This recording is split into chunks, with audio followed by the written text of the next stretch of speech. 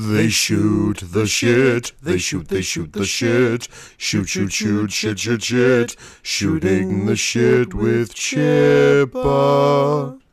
Okay, everybody. So, this is Chris Chipman, the Chippa from the Chippa Made This. You're obviously about to hear an episode of Shooting the Shit.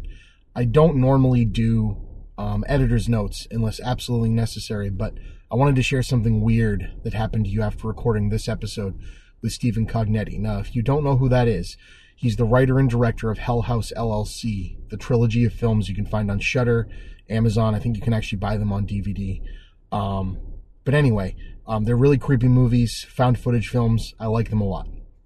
Anyhow, when I logged into Skype to download the recording to edit it all together, I noticed that the Skype name, it was a name that said A Tully 666. I thought that was strange, but figured maybe Steven adopted a new name that was more on brand after he had made fun of his Skype handle being just his initials during the recording, you know. But for those of you that have seen the Hell House films, Andrew Tully is the guy that owned the original hotel that tried to open a gate to hell. So still a little creepy after watching these films and recording with Steven. But anyway, when I clicked to download the recording, the following message came in on Skype. It said, "Let them see, let them listen. We are all dead here." And "we're all dead here" is some of the lines that, like, the news broadcasts would get when they were interviewing people that may or may not have survived the Hell House thing. So again, kind of creepy, but, you know, I don't know. So started to get a little creeped out. I downloaded the file and started editing. Everything sounded fine in the recording, and the episode edited together nice. And after this little intro, you're about to hear it. But I clicked save and got ready to shut down the computer after having it edited together, and another Skype message came through. And again, it said, "Let them see, let them listen." And this time with a PDF of Faust attached. Now I was genuinely creeped out, though, you know, maybe Steven was still messing with me or somebody. I contacted Skype, Sprint, and my internet provider, and they all said they would try to trace the origin of the message. I also sent Steven a message off Skype just in case he had been hacked or something. Then I went to bed. That night I dreamt I was trapped in the Abaddon Hotel, the place, the fictional place from the Hell House trilogy. And Andrew Tully was there, and he just kept saying, "Let them see, let them listen," over and over and over again.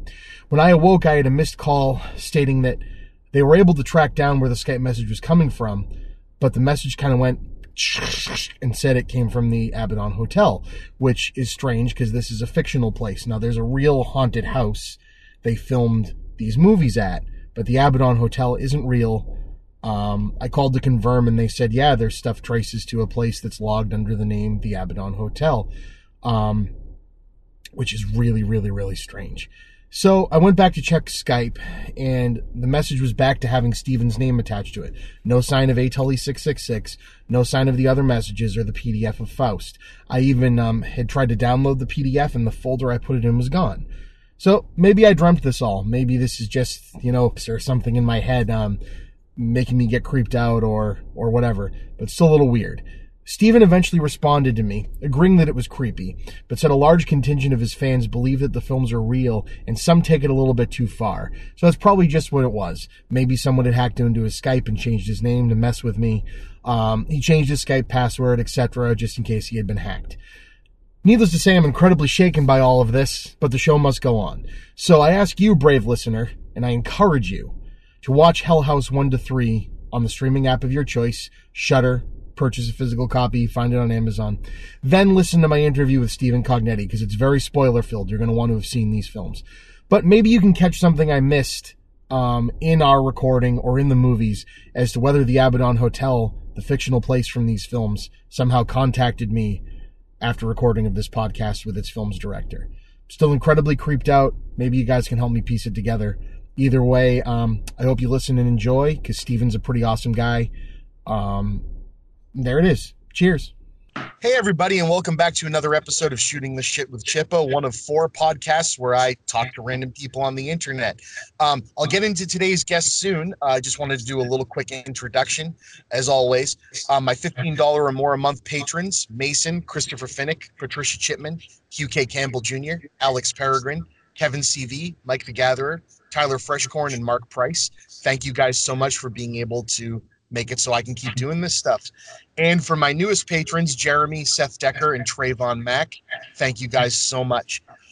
This week's episode, as a lot of my episodes are, brought to you by the Geeks with Shields podcast. Each week, hosts Axel and Ulrich provide a nerdy escape from the darkest timeline, talking everything from comics to long-forgotten movies and TVs.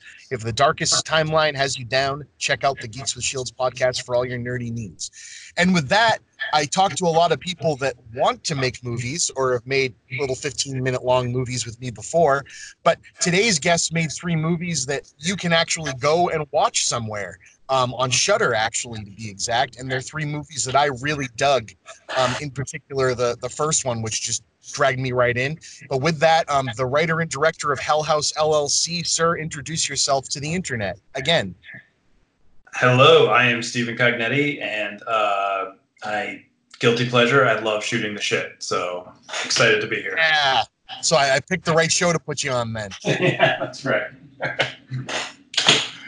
So, Steve, where are you from? What got you into filmmaking, buddy? So I'm originally from Scranton, Pennsylvania.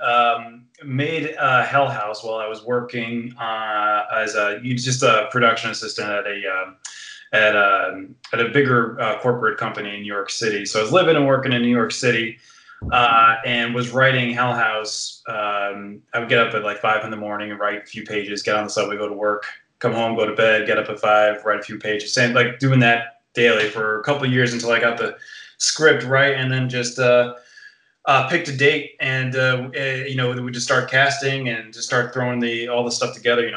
Getting the crew together, getting the actors, trying to find the right actors, and that was obviously we knew that the cast was going to be an important part, so we spent a lot of time doing that, and then just asked my boss, said, "Hey, I want to take about 2 weeks off," and she's it's when you find a good boss, it's when when they say like, "Hey, absolutely, go shoot your film, take as much time as you need," and that helped a lot. So.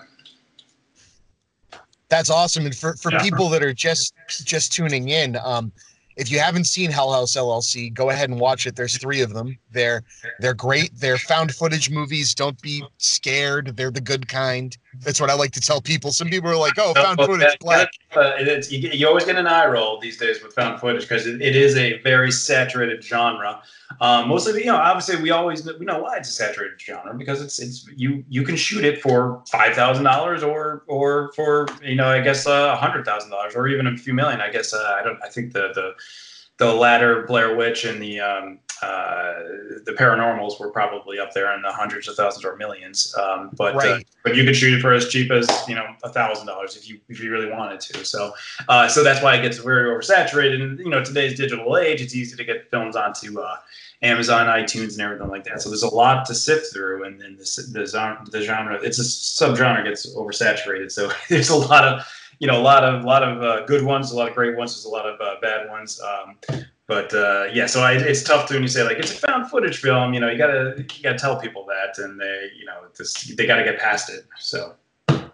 Well, right, and just to give people an idea, if you haven't gone and seen it, the really clever hook that I liked about this one is that you have and I wanted you to get into like what the inspiration for this was, but it's a movie about a malfunction at a haunted house. So you get like people's Facebook Live videos and their cell phone cameras of what happened. So you get like the buildup of, okay, something happened, we don't know what it is. Then you get a crew that goes back there to film a documentary about it.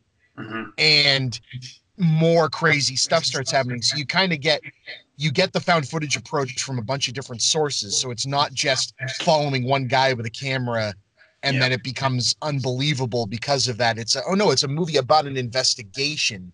So it falls more into like the Lake Mungo or even like what was that movie with John Cho where the whole thing is happening on his computer screen in front of him. Yeah, I know exactly what you're talking about. But I forget. I loved that movie, and I just kept searching. I think it was called. Right. It has more in line with that than like a Quarantine or a Blair Witch Project. And so, what I absolutely loved and again, I love horror movies, so maybe I'm an easy sell on this anyway. But I particularly love like the local haunted house style found footage movies and horror movies in general, like the genre of movie that Rob Zombie kind of makes like real movies out of. I loved the houses that October built for that same reason, like using real haunted houses as your main scare tactic. So the fact that you filmed in a real operating haunted house is really cool to me, because it adds that, okay, everything I'm seeing in this is artificial. So when the artificial starts becoming something moving, you have that, okay, I've really been in these hallways. I've really seen something like this. Could there have been something lurking in the real haunted house that I went to? It hits a very deep, like, need to be scared or need to be afraid, that you can just have a shot down a hallway with a creepy clown standing at the end not moving, and it cut me to my core. And I wanted to know, was your idea when you were writing it, did you already have like the haunted house in mind? Like what kind of inspired all that? Yeah, it was always about a haunted people that put on a haunted house. So for the earliest versions of the script, it was shot more narratively, not found footage. But I wasn't liking the early narrative versions of the script, and I kind of felt like, and then I knew, I'm like, well, I'm not going to have the budget to shoot a narrative, so I just scrapped everything. I said, let's go back to basics. What kind of fun, like, what do I want to tell? What would I consider fun? And I went, and I honestly, I always take credit Lake Mungo as such a great inspiration as shooting a documentary. So don't consider it a found footage film. Consider it a documentary, a finished documentary, with a subject as paranormal in nature, though. But so it makes it a little different from just like a found footage, like discovering raw footage and blending it play out, like Blair Witch. We don't know where the footage came from, how we're seeing the footage, how it's put together for us. It's just presented to us. Where something like Lake Mungo is an edited documentary, and so I love those murder mysteries, like Dateline mysteries and all. So I love watching those. So I'm like, what if we had a situation like that, like a Dateline mystery, but instead of like a murder mystery, it was something paranormal, an unexplained event that had a paranormal aspect to it, and we just spend the whole movie investigating that through interviews with eyewitnesses and footage recovered from the place that lend more clues into what might have happened. And then I approached the script that way and evolved from there. But everything that was scripted, everything, and it was always supposed to be subtlety. There was always supposed to be scares were subtle in the background things, never anything chasing you, no jump scares. I'm not really a big fan of like those like something popping out at the right time with the music raising at the right time and trying to get you that way. It's just subtle things in the background always trying to get you. So one of the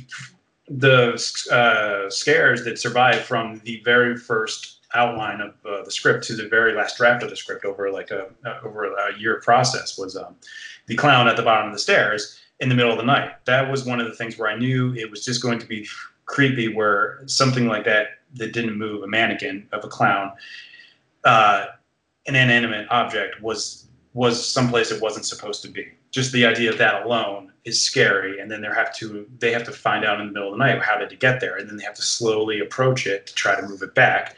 I always knew that was going to be an unsettling thing, that I wanted all the scares to kind of follow that kind of rhythm and tone. So that's how we wrote that's how I wrote everything from there. And the tone for the film was all about subtlety and nothing big.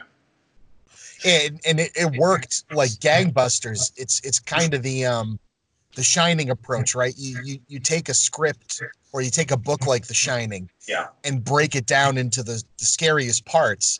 Because I love Stephen King, but when you read a detailed description of a ghost, the way that movie kind of pulled back and made it be more about the place, just things that are out of place, the emptiness of it all. I felt that there was a lot of that same level of unnerving going on here. That just like, I mean, these people are camping out at night filming in a hotel that is a haunted house. Yep. But so that clown is there. That's a prop that's somewhere in here. The minute it's not where you think it is, it's the scariest goddamn thing in the world. Even though it's just there, the movie's already established it's there. Yeah. And I love that. I also love things that happen in the background. There's a scare. I believe this is in the first movie where the guy's going to bed and has the camera running, and you see the girl walk in the door in the background. Yeah, that was one of the earlier. I divide everything in between A and B scares, and the things that we have early in Act 1 and sometimes in Act 2 are B scares that are just kind of building us up to get to our A scares. And that was just one of the early things, and we don't know who that was walking in and behind him while he's doing that. And obviously, doing that confessionless bed is a setup for something bigger later on. But we started off subtly with like little things going on that no one really takes too much notice of. But like they noticed something was off, but that was weird. But nothing much is going to cause them to run out of the house and never come back again. And so you have to find that way to kind of explain it away. And the character thinks it's one of the other girls in their group that's just sleepwalking, and that could be a possibility. And he looks at the camera and says, that was weird. So you just have those little moments of things happening in the first act. And then when we get into act 2, we start, building momentum and the things start getting a little scarier. Yeah, and so the first movie was a 2015 release. And so did you have any aspirations for there to be more of this thing when you were writing it down? Like, did the other 2 movies come out of ideas that didn't make it into one, or was it one you got put down on the... Yeah, go ahead, sorry. Exactly, no, you're right. Sorry. That's exactly what it was. Is when I wrote the outline in the first draft of the script, it wasn't a found footage film, it was a narrative film. And there's a lot more history behind the hotel and into the town. And then when I realized that it's not going to be a narrative film, we're going to go the found footage mockumentary kind of route, we had to cut a lot of that story out, because you can't really tell a lot of backstory when you're doing found footage. It has to be, I can only do some exposition through some of the interviews, but there's going to be, and I can tell a little bit about the town of Abaddon, the history of the hotel through these interviews, but I lost a lot of the backstory to Hell House, to the Abaddon Hotel, and to Abaddon itself. And so then I just gave subtle clues throughout the acts of the film. And I always said, I always jokingly said, like, well, I'll tell this full story when I make the sequels, never thinking I was ever going to make sequels. But then when we realized that we probably could finish the story, then I started fleshing out those story bits that I just put in as little Easter eggs throughout the dialogue of the first movie, and started fleshing the story out more, and then wrote 2 and 3 right together. I was going to say 2 and 3 had to have been written together, because they both do incredible job of calling back to things like you said in the first one. But I wanted to ask you, because it's like watching the third one, I'm like, wow, this movie injects itself. Like it almost feels like watching the second and third one. And again, this is not to like put your movie on some crazy Peter Jackson level pedestal, because they're small and I love them, but it reminds me of like the 2 Towers and Return of the King, right? You get like 2 movies and you go, they really can't fully exist without both. Right. Do you know what I mean? Yep. And I said to a friend who watched the second one and before the third one came out, and he said, I was left wanting. And I go, you got to watch the third one. Even if you don't end up liking it, even though I really liked them, the third one it really sticks the landing, with the actor who you hired, who was the original innkeeper. What was his name? You know what I'm talking about, right? Who comes back and has his big monologue in front of the camera at the table. Who's the guy on the, what's his name? Andrew Tully. Yeah. Yes. Yeah. And what was the actor's name? He was amazing. Yeah. His name is Brian. Very like the casting process of this whole film was crazy, to say the least. We went, because we don't have a casting department. It's me and a few other people that are just seeing actors like all day long, and then for multiple days, just trying to winnow through like hundreds of people. And so to find someone like Brian Tracy was like for us, and just doing this, we rented out a little studio in New York City and just brought actor in after actor after actor, and some people, they can't make it to the live audition, so we got to do Skype auditions and try. It's a needle in a haystack trying to find actors, and then and Brian he just nailed it, and it was just fun to work with him. He enjoyed the part so much. I remember we were just corresponding through email leading up to the shoot, and he would send me an email, just questions about certain things, and I always be answering. And he'd always end the email with like some like really weird sentence, and I didn't know I'm like, that's just a weird thing to say. And I was like, what the hell is he talking about? And then it took me a while to realize, I'm like, oh, he's quoting Andrew Tully from the movie. It's like he's just quoting the script, and I'm like, I didn't even realize he was even quoting the script that I had written, but he was always just so into it. He was always quoting the script back to me in emails, and it was just fun. So it's just great to have actors like that, people that are so invested in and love their character and love being a part of it. So. Yeah, no, and I mean, the cast in all three were great. He just struck me when I saw him on the news broadcast in the second one, and I go, all right, there's something going on here with this guy. And my brain, seeing so many movies like this, it's like, it should have been obvious to me this guy was going to end up being something from The Hotel. But the fact that it's like that full circle reveal that, oh no, it's Tully and he's just drawing more people in. Mm-hmm. And I was like, oh, this is fantastic. And again, it's hard, right? To stick a narrative landing, and in found footage, having a narrative is even harder. And I give you a lot of credit for 2 and 3 for taking those chances, like being that ambitious with it, especially when it's just something you pepper through the first movie to kind of to make it scary, right? But you end up creating a mythos. And and I fully admit we made some mistakes along the way. And when I knew that I was going to shoot 2 and then 3, I definitely rushed things along a lot quicker because I wrote out the scripts, and I didn't actually write 2 and 3 at the same time. I wrote the script of 2, then I wrote the story for 3. And then I'll finish the script for 3 right after 2. But I already knew how it was going to end. I knew how 3 and everything was going to end, and I brought it all together. But I was kind of like, when you're in the indie world, like I just felt like I couldn't wait. I didn't really have much of a budget, but I had to get the second one out there quick, or I might not be able to do it at all. And in hindsight, I definitely should have waited. I think we rushed the production a little bit, and I think that hurt too a little bit. So that's all on my end. Everyone did a great job, actors and crew. I wish we had more time to shoot some of the scenes and everything like that. So, and there's a lot of on these sets. It's like growing pains, and then when we got to 3. That's where we took our time with that. We had our best budget of all of them.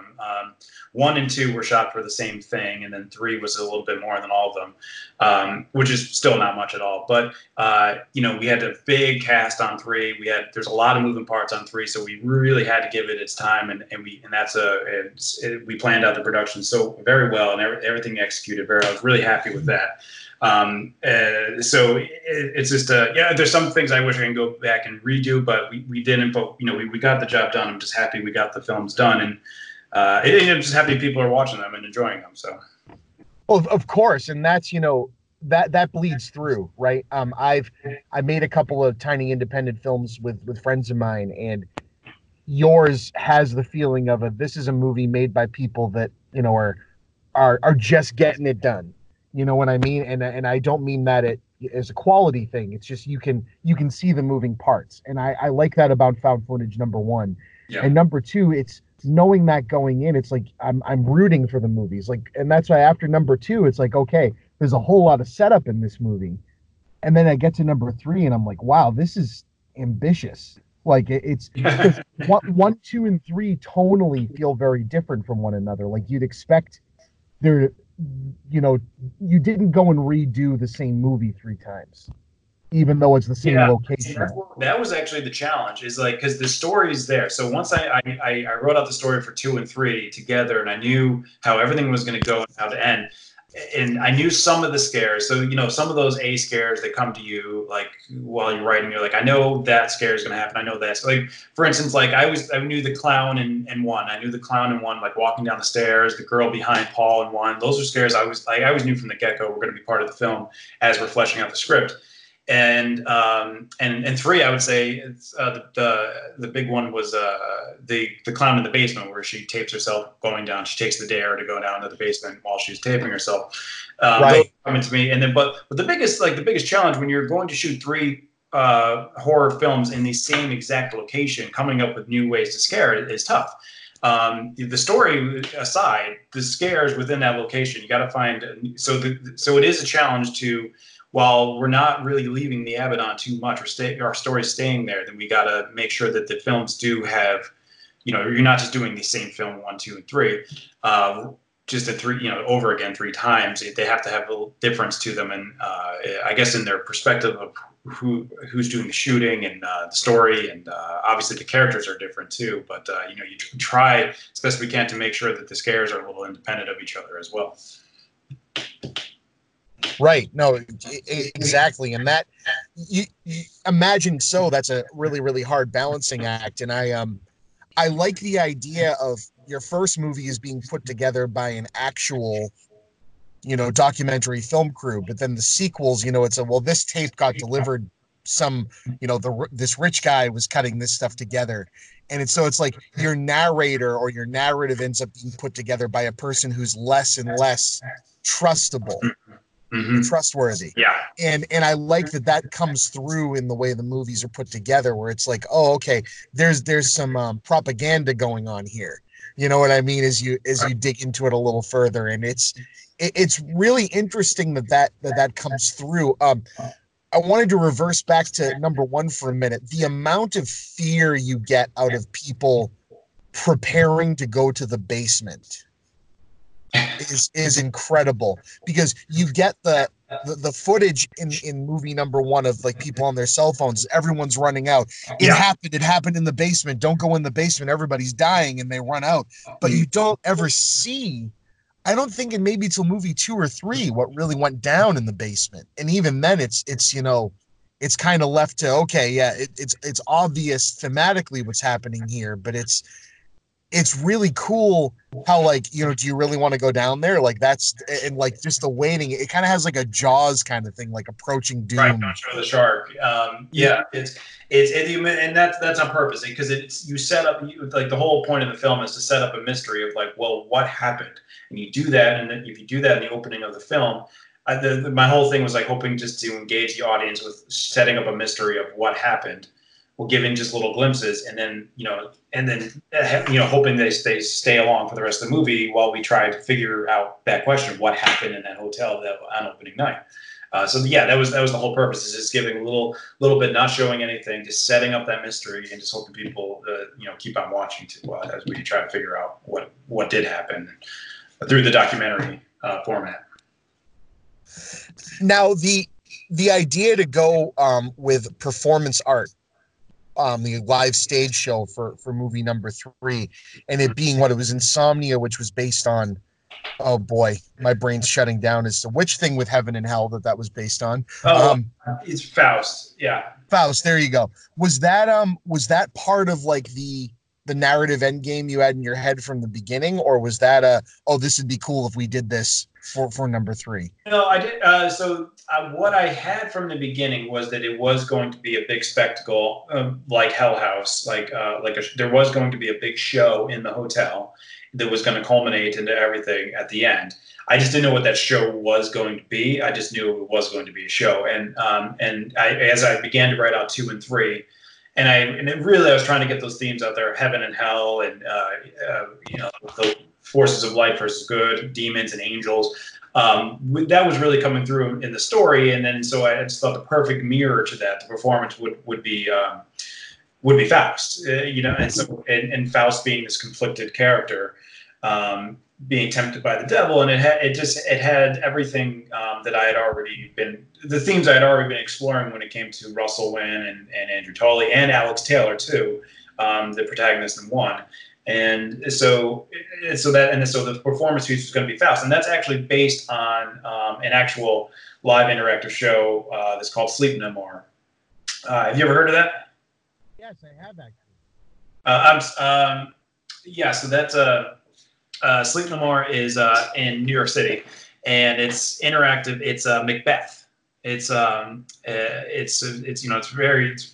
beautiful. If you ever take the tour. It's not a tour. It's a play. If you buy a ticket to go to the play, it's this huge old warehouse, like with like 4 or 5 floors, that all of them are these really intricate, beautifully designed sets and these creepy colors. And so you feel like you're in a cemetery. You're in a closed set, but you actually feel like you're outside in a cemetery. And a few of them, like they just do such an amazing job. And so interactive theater was something I wanted to do, and because it's not a haunted house. We wanted to do something different than that. So I definitely went the way of interactive theater. And I was definitely inspired by Sleep No More sets. They did such a great job. Their lighting is amazing, and I wanted to kind of go in that direction of trying to dress the Abaddon up with in that kind of way for the performance of Faust. And so we were making some sets that were, you know, from the movie, from the play itself, from Faust and to the Abaddon. So. But yeah, that's it was like a mix. There was a little bit of we knew that the final end game of Hell House was going to be this big performance piece put on by Russell Wynn. When early on, I just didn't. It took me time to write it out and flesh it out to make it that it was going to be a performance piece, an interactive play of Faust. Help there. En vijf is nou nee van je beving serieus. So I'm gonna guarantee that my surf and I for all year was fast enough. Heard that lot and the missing that's off. Honey, ma, hurry, server, and get my seal, Skyrit, my iron nursing. Well, I get server and in your author, that's truth. Honey. I can't really hear you too well. Your mic's cutting out. Oh, I'm sorry. Can you hear me now? Oh, yeah, now I can hear you. I don't know what just happened there. Sorry about that. Yeah. So it gives your protagonists a different intention in all three movies. So they're like a different group of people. Like you've got the, one of the movies is, one of the guys, their company is out of money, right? So it's like, and you learn that as you go along. And then with the Faust things, you get kind of more, okay, this seems just like a group of like hipster art kids, and so it kind of approaches the same stuff from a very different lens. Yeah, exactly. I wanted to make, and I really like that. Russell very similar but very different. So they're two people who came from completely different backgrounds. So Russell is this millionaire. He owns this amazing show in Manhattan that's doing really well. He winds up doing a show at the Abaddon. And Alex, completely different. He comes from low budget, doing putting on a haunted house in Queens. Can barely afford the rent there, leaves. He ends up at the Abaddon. They both ended up at the Abaddon. They came from different directions and they came from different means, but they're similar in the same way in that respect. So, yeah, it's awesome. So, all three films, were they all entirely filmed inside that place where the haunted house is? That's crazy. Yeah. So what was filming like on all three? Like what was like the times a day you had to do it and all that? What was that like? We were able to keep like a schedule of like normal, pretty much everything during the day, unless we were doing exteriors at night. Like the original had the big scene with the extras outside and the ambulances and the fire trucks. That was a very complicated sequence for our first film. That had to be shot through the night. That took a long time, and coordinating with all the extras and all the other pieces of that. But mostly, we were able to keep it basically, daytime schedule, not having to do any kind of crazy nights or anything like that. Because when you're in the Abaddon, you're in the in that hotel. You can shoot nighttime anytime because there's very few windows anyways that you could just close them up. So. But it's very claustrophobic. It's really hard to find your way around there. So it took me a long time to know where I was in the hotel and know how to get to where I needed to be. And so everyone's got microphones, you'd hear people saying on microphones like, "I don't know where I am."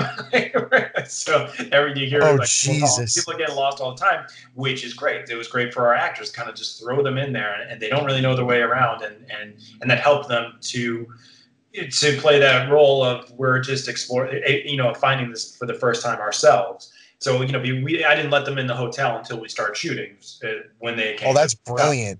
Yeah. So, like the very first scene we shot was them driving to the hotel. The next scene we shot was them entering the hotel. And they had never been in there before that. We kept that very straight like that, just to help them out, to be in that character, not knowing what room. And I had told them, I said, you can go, when you walk into that front door, it's up to you where you want to go. And we'll just let that play out and see how that works. If you decide as a group to go into room X, Y, Z, we'll see how this goes. And so for those first few takes of them entering, it was all them really just exploring the hotel for the first time themselves. And it's a great place to shoot because of that. It's creepy. It's really creepy. Well, right. And that's a functioning haunted house, or was at the time you were filming, right? Yes, and still is. It's a great place to go. I see a lot of fans do make it out to their attraction they have every October, because they keep a lot of the sets the same way from the movie. So you can go out there, you can see all the places, all the areas that we shot in the movie, the clowns there. It's a great haunt to if anyone's in the because it's outside of Philadelphia. It's by a town called Allentown. It's in Lehighton, Pennsylvania. So it's in that area. It's like Pennsylvania, southeastern, central eastern Pennsylvania area. And if anyone's in there, it's just a great trip for October, because it's a great haunt, and they also have like a haunted hayride too, so you can do the whole thing. It's just my wife and I, we went down there a couple times during the season. It's just a fun October thing to do. And if you're a fan of the films, it's just great to see inside that hotel and what it looks like. It's creepy, and it's a lot of fun. I'm just glad we found that location, because it's awesome. So did you find that location after the script existed? Yeah. So there's a lot of pieces that have to come together. As you've made films. You've got to do, especially on the indie level, there's those putting together the pieces to make a film is tough, and one of them is location. So you write this film, and you're like, okay, now where am I going to shoot a haunted house? And there's a picture. I have it pinned to my Twitter of an original abandoned house in Rockland County that was like one of the earliest inspirations for this film, where I first got the idea of a group of haunt makers leaving New York City and going out to the Rockland County area, and I took this picture. It was really a really cool abandoned house, and so I was thinking at first the actors were going to take over an abandoned house and turn that into a haunted house. And after I wrote the script, I knew a house wasn't going to play out, because finding an abandoned house, and then B, finding an abandoned house structurally sound enough to bring actors into, and make sure the power. So I just threw that whole plan out, and I said, like, let's look at functioning haunted houses, things that are already set up to do what we need. So we wouldn't have to light for a haunted house if they're already set to do that. So the next test was finding a haunted house, but then after finding a haunted house that really looks like beat up enough to look like it's been abandoned for years. So nothing like new and shiny. It would have to have that look. And the Waldorf Estate of Fear, that's what it's called. Waldorf Estate of Fear, like when I just looked it up online, I said, oh, this looks promising. It has like a really corroded outside interior. And it is an old hotel, which fits into the storyline a lot better. And then, so I called up the owner, and she was like, great, yeah, come on down, we'll meet, I'll give you the tour. And it was just walking through the hotel, I was like, oh, this is amazing. I can shoot this scene here, this scene there, this scene there. It's perfect. And, we just made a deal from there. That's awesome. And that's so cool too, that it stayed a functioning haunt. What a perfect cross promotion. Yeah, it's only 2 hours outside of New York City, so that was helpful too, because I was worried I was going to find some place and it was going to be we had to take flights, because all the crew and the actors were all New York based, and so we were just gonna so this made us, we could just rent a couple of vans, pile everyone into the vans, and drive 2 hours out to Pennsylvania. That helped so much, and it was just a lot easier on production than on coordinating everything if it wasn't so far outside of the city. It was only 2 hours. So right, the location, I mean, it's one of the key reasons that the movie is as effective as it is, right? Is that location is just perfect. It's iconic, right? You get 10 minutes into the movie and you're just like, wow, okay. Because it feels real, and doing it in a real haunt, it helps that. It's like all of the scares in the movie feel like they're happening to these people. Exactly. And you need that authenticity, or it's not going to sell. So you need to really feel like the environment that we're selling is the actual environment that it is. And so so that's why I'm really happy location wise. I mean, it's so important to make sure you nail locations. And on this one, we did. We found the perfect location for what fit our story. So. And I don't know if this is intentional, or if it's just something I caught because I look. But one of my favorite scares that the movie makes you wait for is, it's either in movie 2 or 3 where the guy meets the girl and she says, I want to tell you my story, and oh yeah, I'm gonna go, meet her back in her hotel room. And she says the hotel room number, and I'm like, the camera panned by that number in the Abaddon. Mhm. And I'm like, oh shit. And so I'm waiting because the movie makes you wait. And I'm like, when is someone else going to realize this guy just walked into his death? Like, when are they going to realize it? And it's such a good one. And it's the inventiveness of it. I really dig it. Cool. Yeah. I mean, like, are you talking about Room 2C and where she tells them? Yeah. Yeah.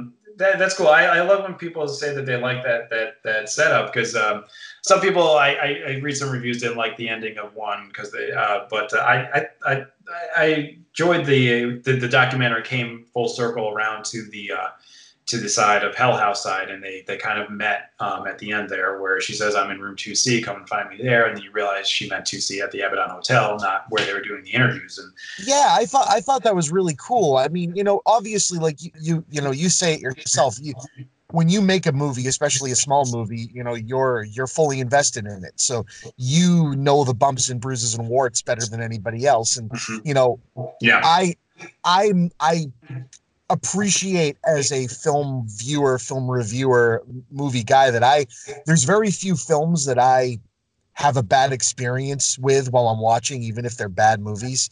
And these are far from bad movies. It's just that ambition comes through. It's like movie number 2 and movie number 3 are ambitious movies, and when you're doing them with a small budget and a small thing, I appreciate when a movie can jump outside its comfort zone like that, and try something. There's 2, and I can't remember the names of them, but they're like Paranormal Activity ripoff kind of movies that take place in an asylum, and they were on Netflix a few years back.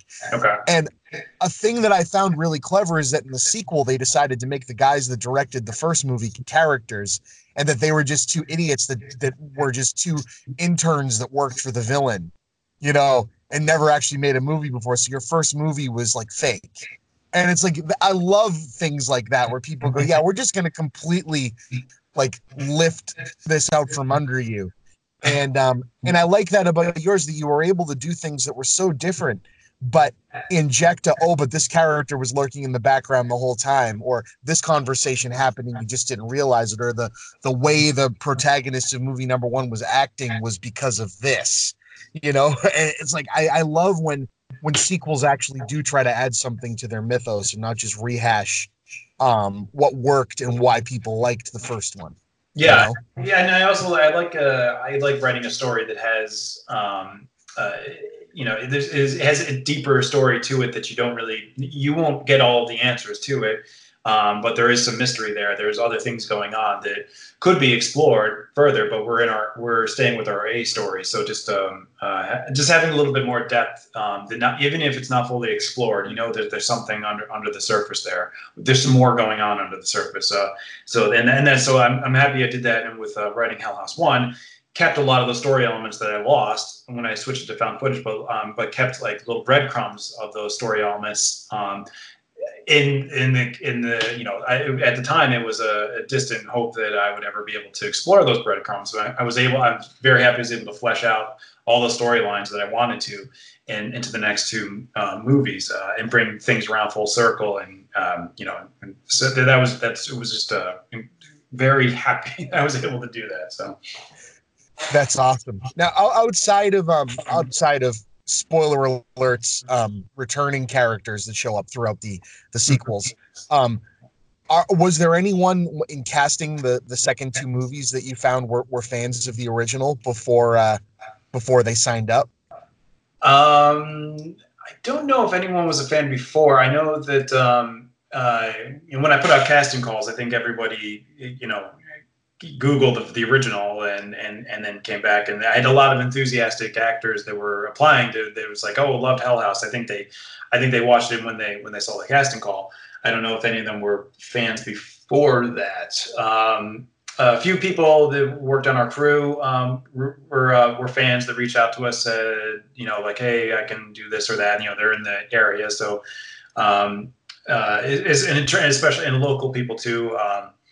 That was one of the better decisions we made too, was shooting in a small town. It's just and a low budget is obviously just it works out so much because small towns don't mind the film productions there. They want to help out. And as opposed to like anywhere like New York or LA, they couldn't care less. But we got a lot of help from the town itself, and people were very excited for us to be there. And obviously, we got so many extras, and they all did an awesome job. So that all helps. So yeah, no, it's just I don't know if we had any on the actor side, any like Hell House fans came out. I mean, just there's so many actors we interviewed and auditioned, and I'm happy with the cast we came upon though.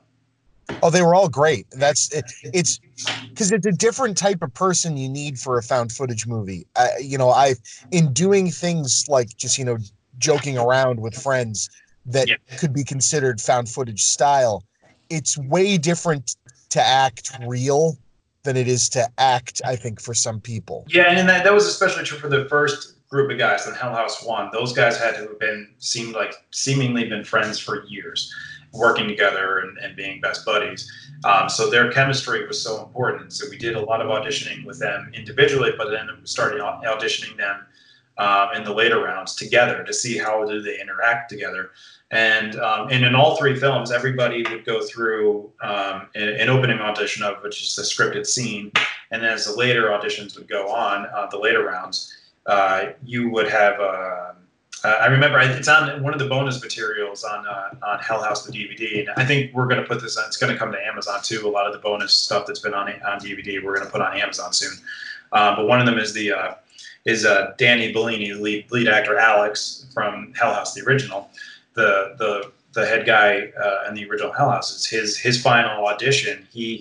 No script. He just had to tell us what he loved about making haunted houses. And it's his passion. Why did he love doing it? And he had to sell us on that this is what he's been doing his whole life, and his drive, and purely improv, not going off of anything. It's just like, sit down, tell us why you love doing what you do, and that's making haunted houses.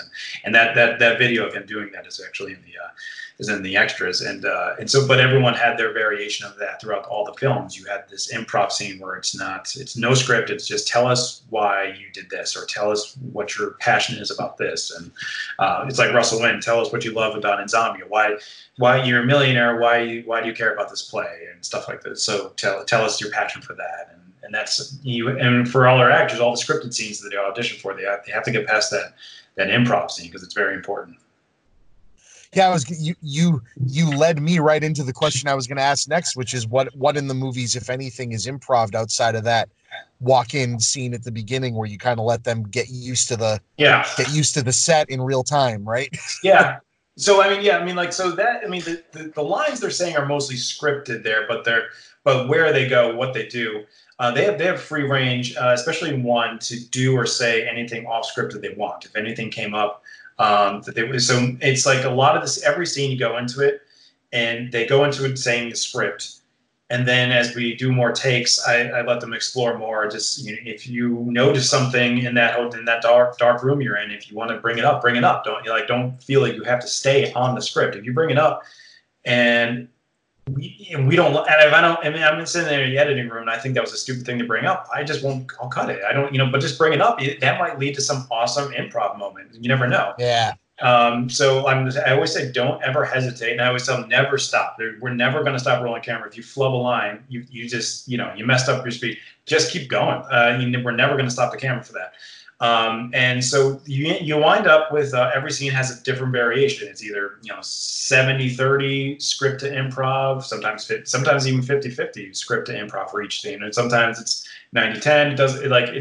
It could vary. But then there's some scenes that are pure improv, because I gave the actors one half day. We gave them like 3 or 4 hours one day. It just gave them a camera, and we said, go shoot. And just be in character, be yourselves, and walk around the hotel, walk around town, just shooting yourselves, screwing around as Alex, Paul, and Tony and Sarah and Mac, and so I unfortunately had to go through all that footage, and there's a lot of stupid stuff on there, a lot of funny stuff, but not worth for the film. But it actually did cut I think I put about 2 minutes of it into the film itself. And it's and it's this transitional period from the first act to the second act of like them screwing around, like the one part with like the guy who does his eyeball trick in the first film, to them shooting their own commercial in that field. Like we have to with the mannequins, like you're shooting our Hell House commercial, and it was a perfect transitional segue moments that I put in between Act 1 and 2.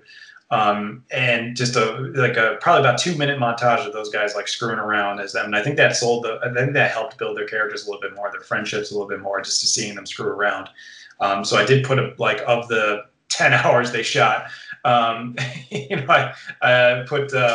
did put like 2 minutes of that into the film. It's a pure improv, them being them and being really funny and doing really great stuff and trying to, narrow that down to a small little segment to fit into the film. It was fun. That's really cool. Did anybody in the movies, whether it's like an extra or someone in the background, did you insert any of the people that work on the actual haunted house in real life? Oh yeah, Did any of them want anything to do with it? Yeah. No, we had a lot of people that worked on. So Angie Moyer is the woman who owns the haunt herself. She worked as our production designer, and she was in the film. She had a small role. There's a lot of other people that work for her within the haunted house. They either being PAs for us, or they played small roles, things like that. In the beginning of Hell House 1, there's the group that goes through the haunted house themselves, who all the chaos is going on. The person filming it. I'm actually the person filming in that scene and that YouTube video where they go through and they run out.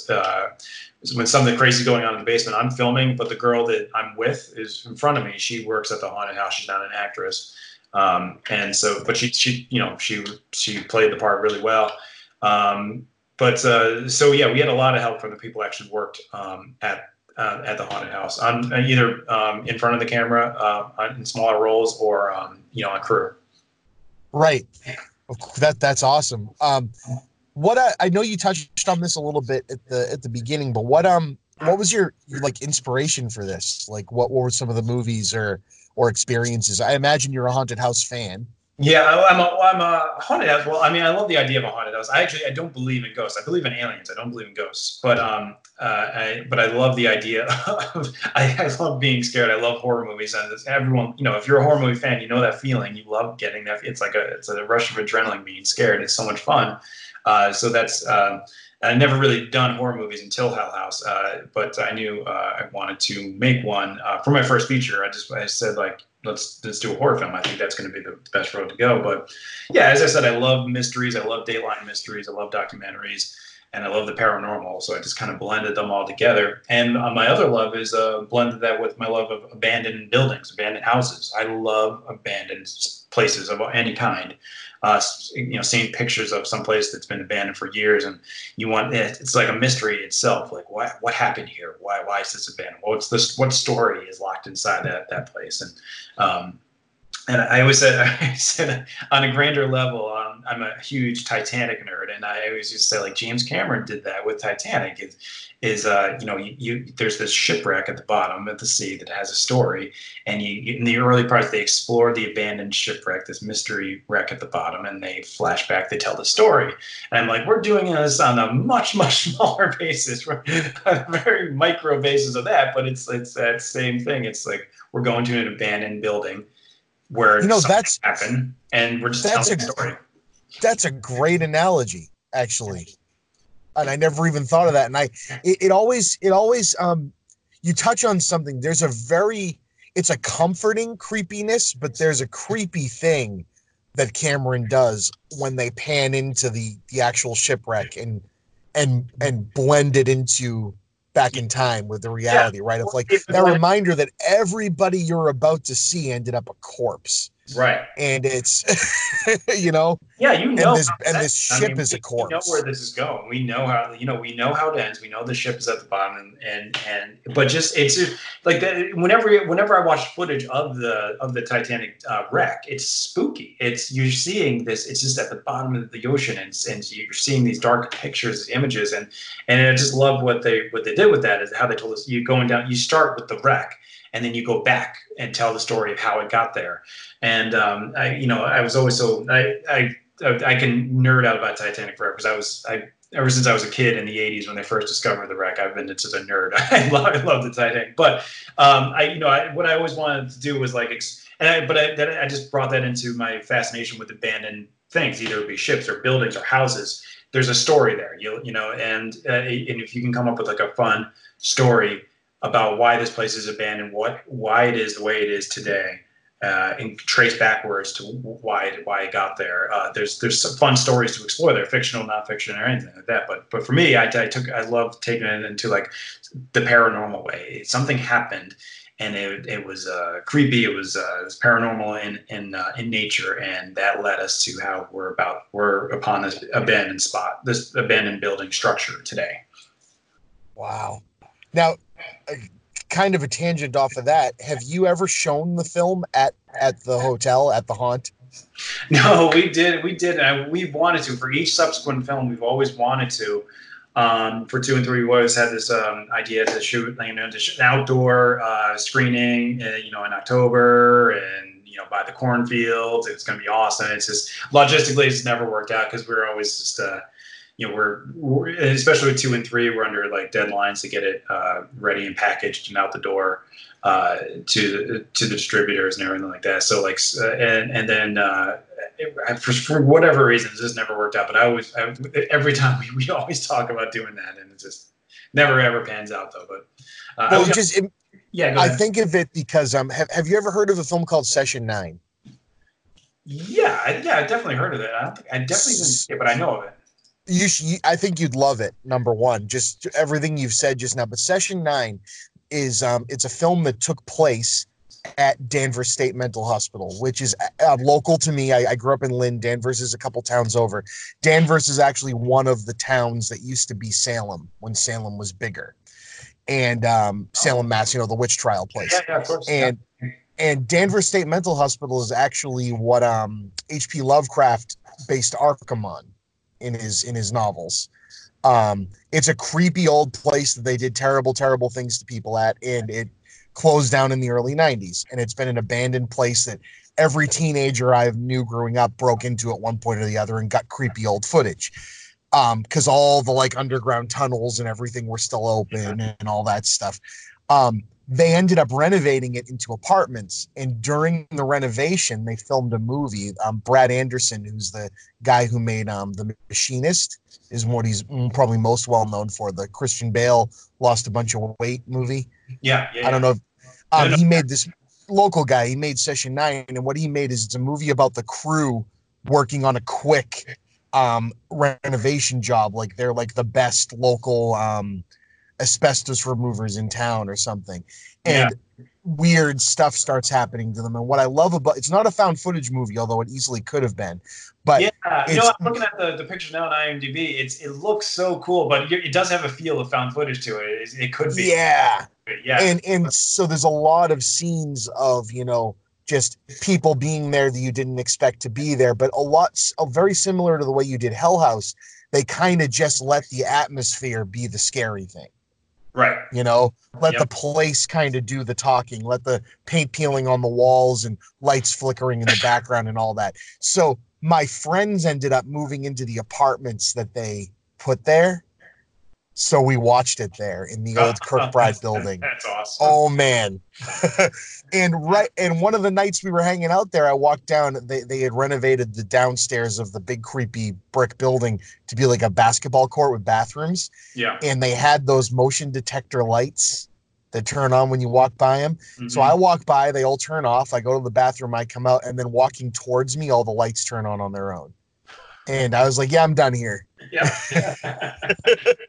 But it made me, your movie made me think of that movie and made me think of, that's like the closest. It would be great to watch it there. No, I know. And it's something we've always been trying to do, but just never been able to. But I get what you mean. Yeah.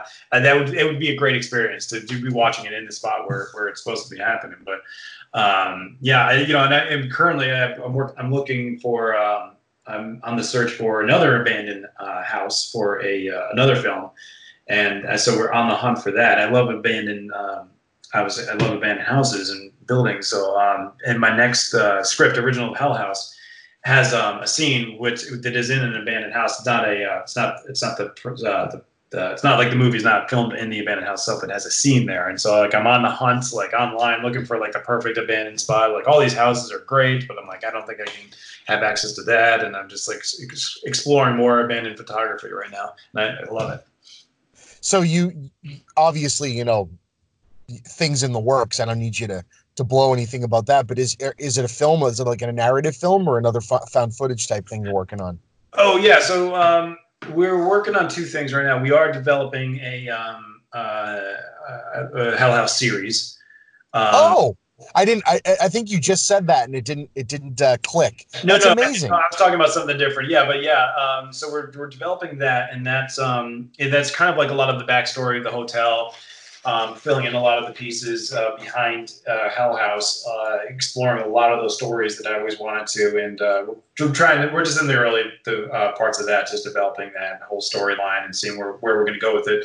But and I'm filming another movie called 825 Forest Road in May, and one of the locations is an abandoned house that I'm currently looking for. But so yeah, and that would be my first completely original feature away from Hell House and not a found footage film. So that's it's fun to do something different because I've been working on the Hell House film since we filmed those in 2014. I've been writing the script since 2012, and so it's fun to step away and work on something different for the first time since then. So that's really cool. So back, I can't wait to see the new stuff. A Hell House series so obviously it's early on, but I mean I imagine that there'll have to be some if you do like backstory type stuff, there'll have to be some set recreation for and stuff like that. Yeah. Who knows? Yeah, that's all things we're working on now, and one of them being, how are we going to shoot this? Right? Are you going to do it found footage or not? Yeah, that's I think the plan would be to not do it found footage, but right now we're just we're developing the stories and all that right now, so we haven't gotten to the next part. So that's probably going to be a little ways off because everything now is just it's just early script development, story stuff right now. Nothing set in stone. That's exciting though. I mean, obviously they've done well. I'd love to be able to do it, and it's just can we do it? What kind of can we get the budget for it? And that's all that logistical stuff will be coming down the pipe later. We'll figure that out. But yeah, right now it's just we're early and just planning it and developing stories and stuff. And then we'll get to the next part soon. And we usually announce everything Hell House related to like what's coming up with Hell House. If there's any new news on the Hell House Facebook page is where everything. I always put some stuff out on my Twitter feed as well. But Hell House is definitely the Facebook page is definitely where to keep up to date on all that. So again, I don't want to keep you for super long, but the one other question I don't think we touched on too much is so you had this script, you ended up making this movie. Like how the very first Hell House, how did that?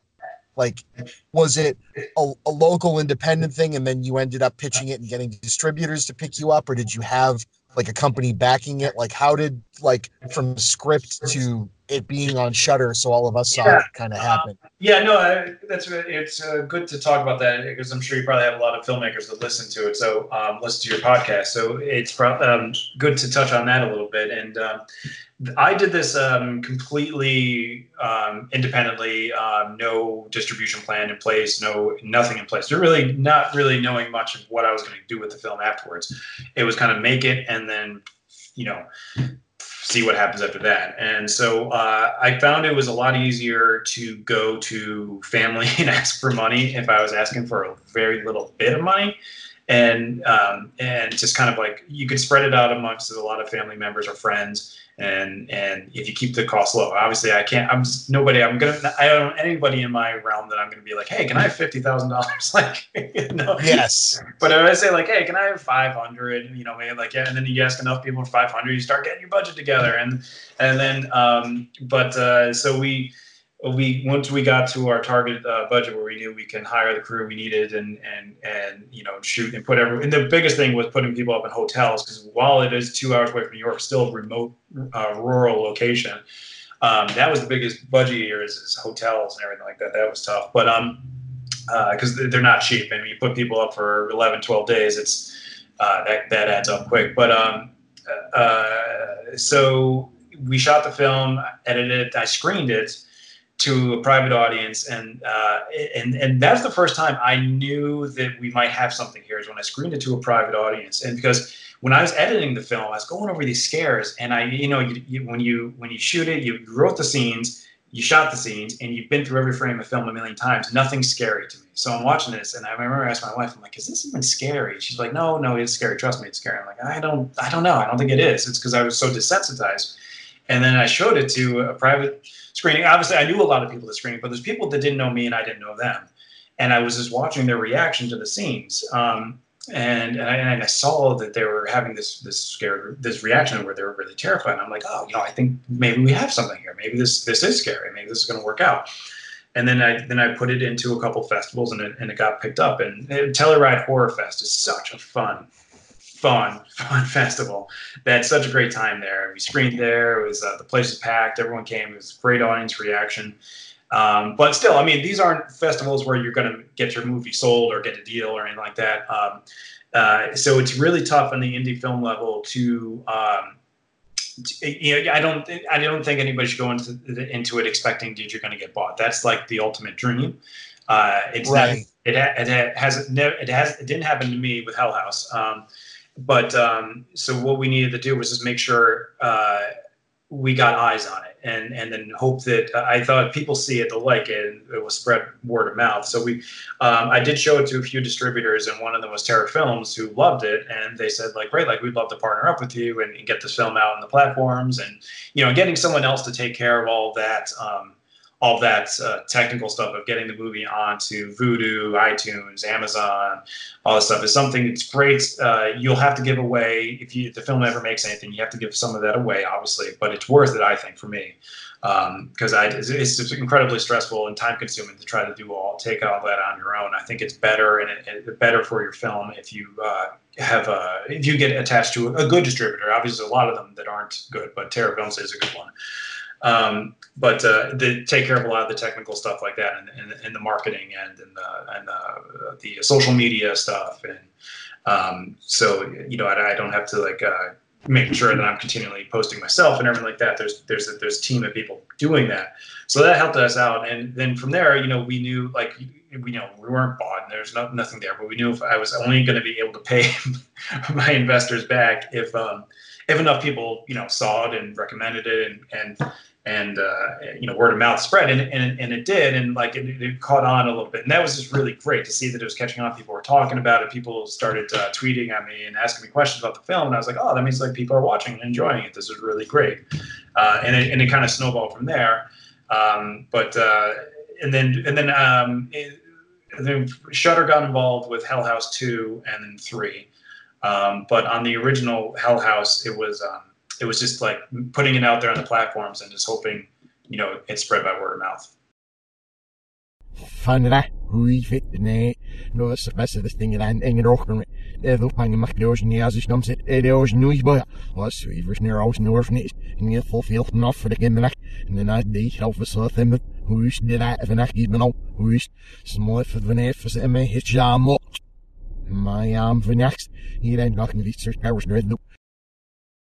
Oh, your mic is off again. Are you back? Can you hear me again? Yeah, now I can hear you. I don't know what keeps happening there. I think it just times out on me. It was one of the main. If it timed out on you, that means that I talked way too much. So sorry. No. It means it's good content. You kidding me? People can hear me anytime they want. No, what I was going to say is, it became one of my main reasons for getting and keeping my Shudder subscription, because they did a free trial of it, and I got it to watch the Creepshow TV show. Yeah, I know that. Yeah, I was excited for that too. I'm so happy that they did. So I started watching that, and it was about to go away, and I ended up watching 31 horror movies in October, and I didn't watch one movie a day. So some days and I think one of the days was the night that I binged 2 and 3 of Hell House. Gotcha. Because I kept scrolling by the first one and going, I've heard of this. This sounds great. And I re-upped my subscription because my buddy Tim said, no, you have to watch Hell House. This is a guy I've made some local low budget films with, and he's like, you got to see this thing. Like it's just gonna grab you. And I don't even think I think maybe the second one had come out, and the third one came out very recently, didn't it? Yeah, third one came out in late September of last year. So just the third one was brand new. That was it. Yeah.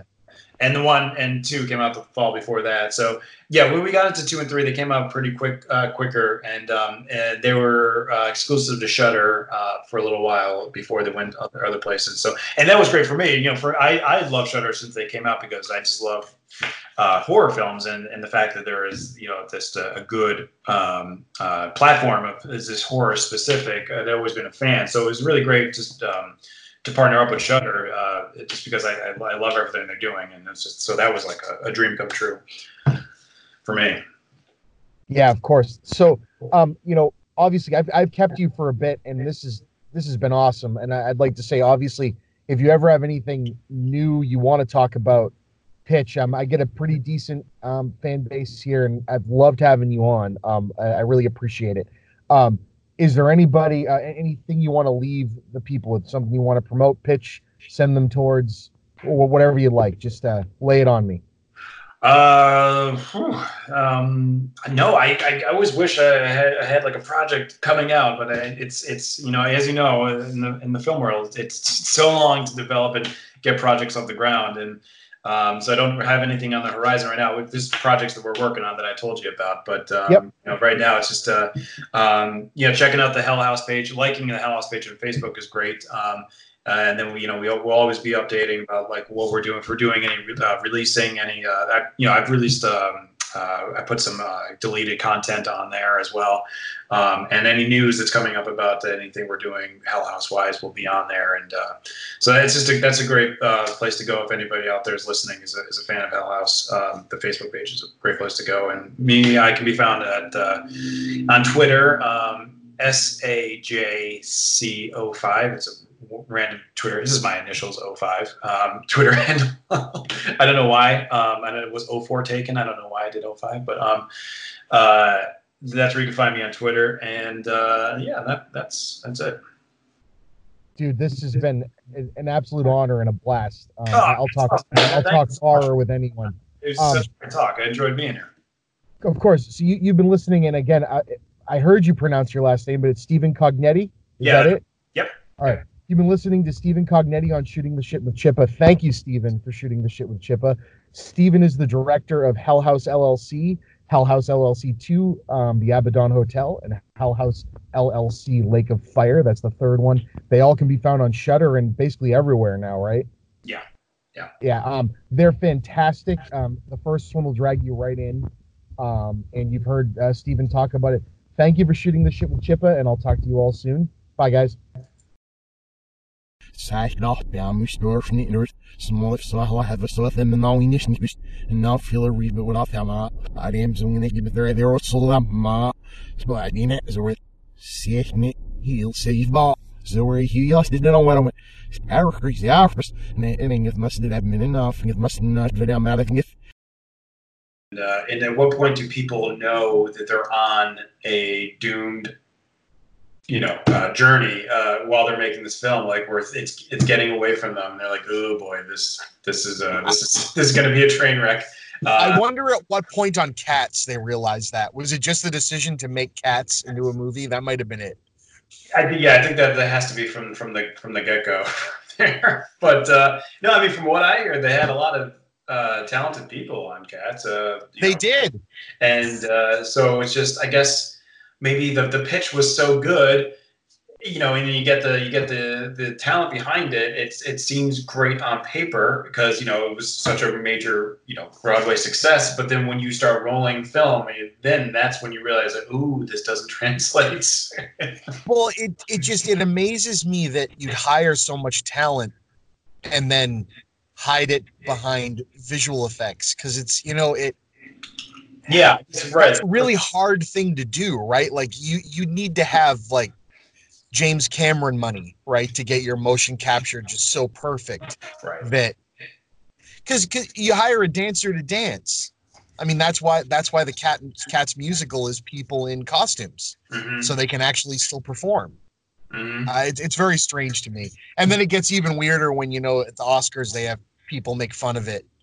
It's like the only person that's going to hurt is the animator, not the people that made the movie. Let's all laugh and just got a tweet today from an animator on the film, saying how disappointed they were that like the Oscars were making fun of them, and like he was an animator on the film that got had to work like 80-hour weeks and eventually got laid off, and yeah, and then the Oscars just like mock them. It's like when they put in like all this work and and with little payoff and crazy hours, and you just see there's a whole other side of the industry a lot of people just don't know about. And from what I've never had a film, never done a film that had any kind of heavy effects or anything like that, but that is it is an industry of people like artists working at crazy hours when you're on the heavier budget side. So it's a whole other world of the film industry that people know little about. Well, I'm going to have to find a way to take some snippets of this and put it in at the end, because that was actually a fascinating conversation before we even started. But as you can probably tell, this is the way I run my show. Servern Erich wearing the master apes funded on it. Ever seen in our feet and the shield jargon. He's like covered. He then got in the feet to be for me. I was a best the wish in Irish. Yeah, I'm putting that in before you up server and that video still said, yeah, with all the damn beef it. I best the wish in Irish from the best circus. Earnestly,